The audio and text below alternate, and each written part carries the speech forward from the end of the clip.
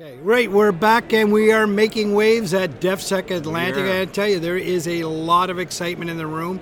There are some really, really large companies in the room, and there's a lot of other companies here that are really interested in kind of getting to know some of those bigger players in the industry, and we're certainly excited to have one of those guys on with us today.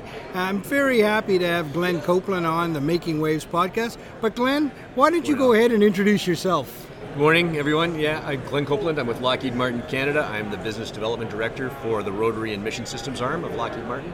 So we represent all of our product line, which is largely predominantly Navy, radar-based, and now helicopters as part of our program. We also do training systems. We have underwater capability within our line of business, and a lot of the submarine opportunities, fire control systems, etc. So we're doing a lot of that work here in Canada. It's interesting. We're going on a submarine tomorrow, actually. Yeah, we're going on the Victoria class tomorrow. But Glenn, tell us a little bit about you, man. Where are you from? What got you into this world? Okay. Originally from Niagara Falls, and I joined the Navy back in 1989, and knew Al from pretty much day one. And it's been a career, almost 23 years, between that and a couple of years in the reserves on the backside.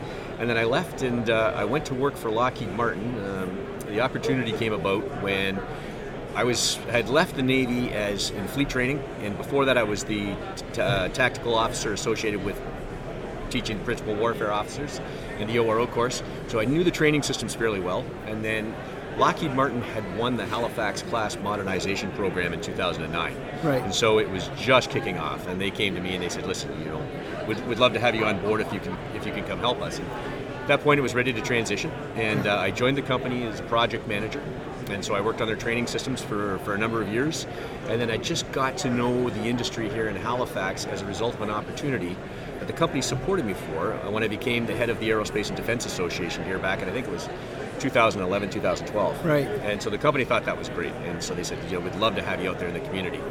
And one thing kind of led to another, and I had a very good time with that group, and I got to know most of the local players here in Halifax.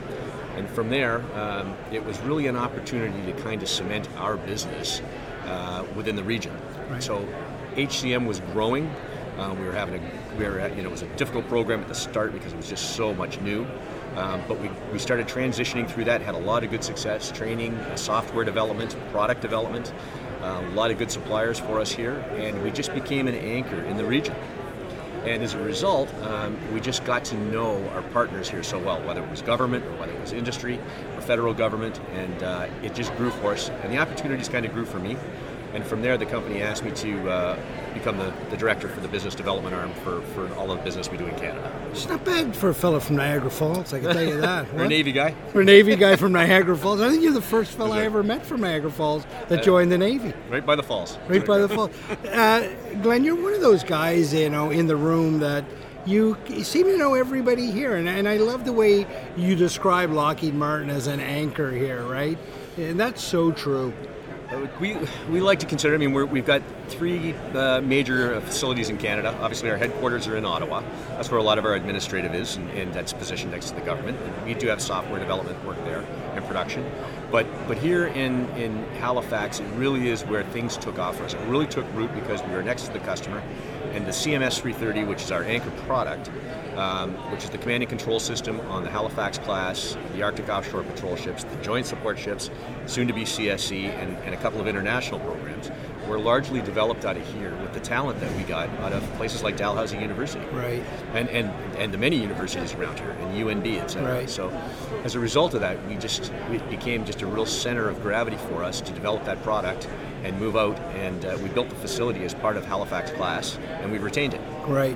A lot of excitement right now in the industry. It's there's a lot of growth here, a lot of opportunities for people to be a part of it. I love how you talk about the universities, and that connection between government, industry, and academia is vital. Would you agree? It's critical. Yeah. It's absolutely critical, and I think as we transition through this, and I remember back to the time when Nova Scotia was coming out, and at the same time 2010, 2011, looking to understand what their future was, and they realized they were centered around ocean tech, and defense was a part of that. Yeah. And so they really put a lot of time and effort in as a municipality and as a province growing their technical base. We benefited from that, so it was very mutual. Right. So we trained them, and engineers, you grow a young group, and then they become mid-level managers. Right. They have their kids here. They're fresh out of university, and I come back and see them now, and they've got 2 or 3 kids in the family, and, and they're established. Right. Yeah. So that's worked well for us, and from that it feeds off, and I think all of the other industries have benefited as well here.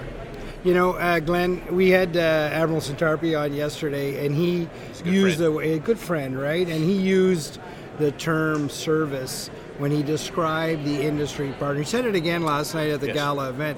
He used the term service to say that the people that are in this room that may not be in uniform are serving our country.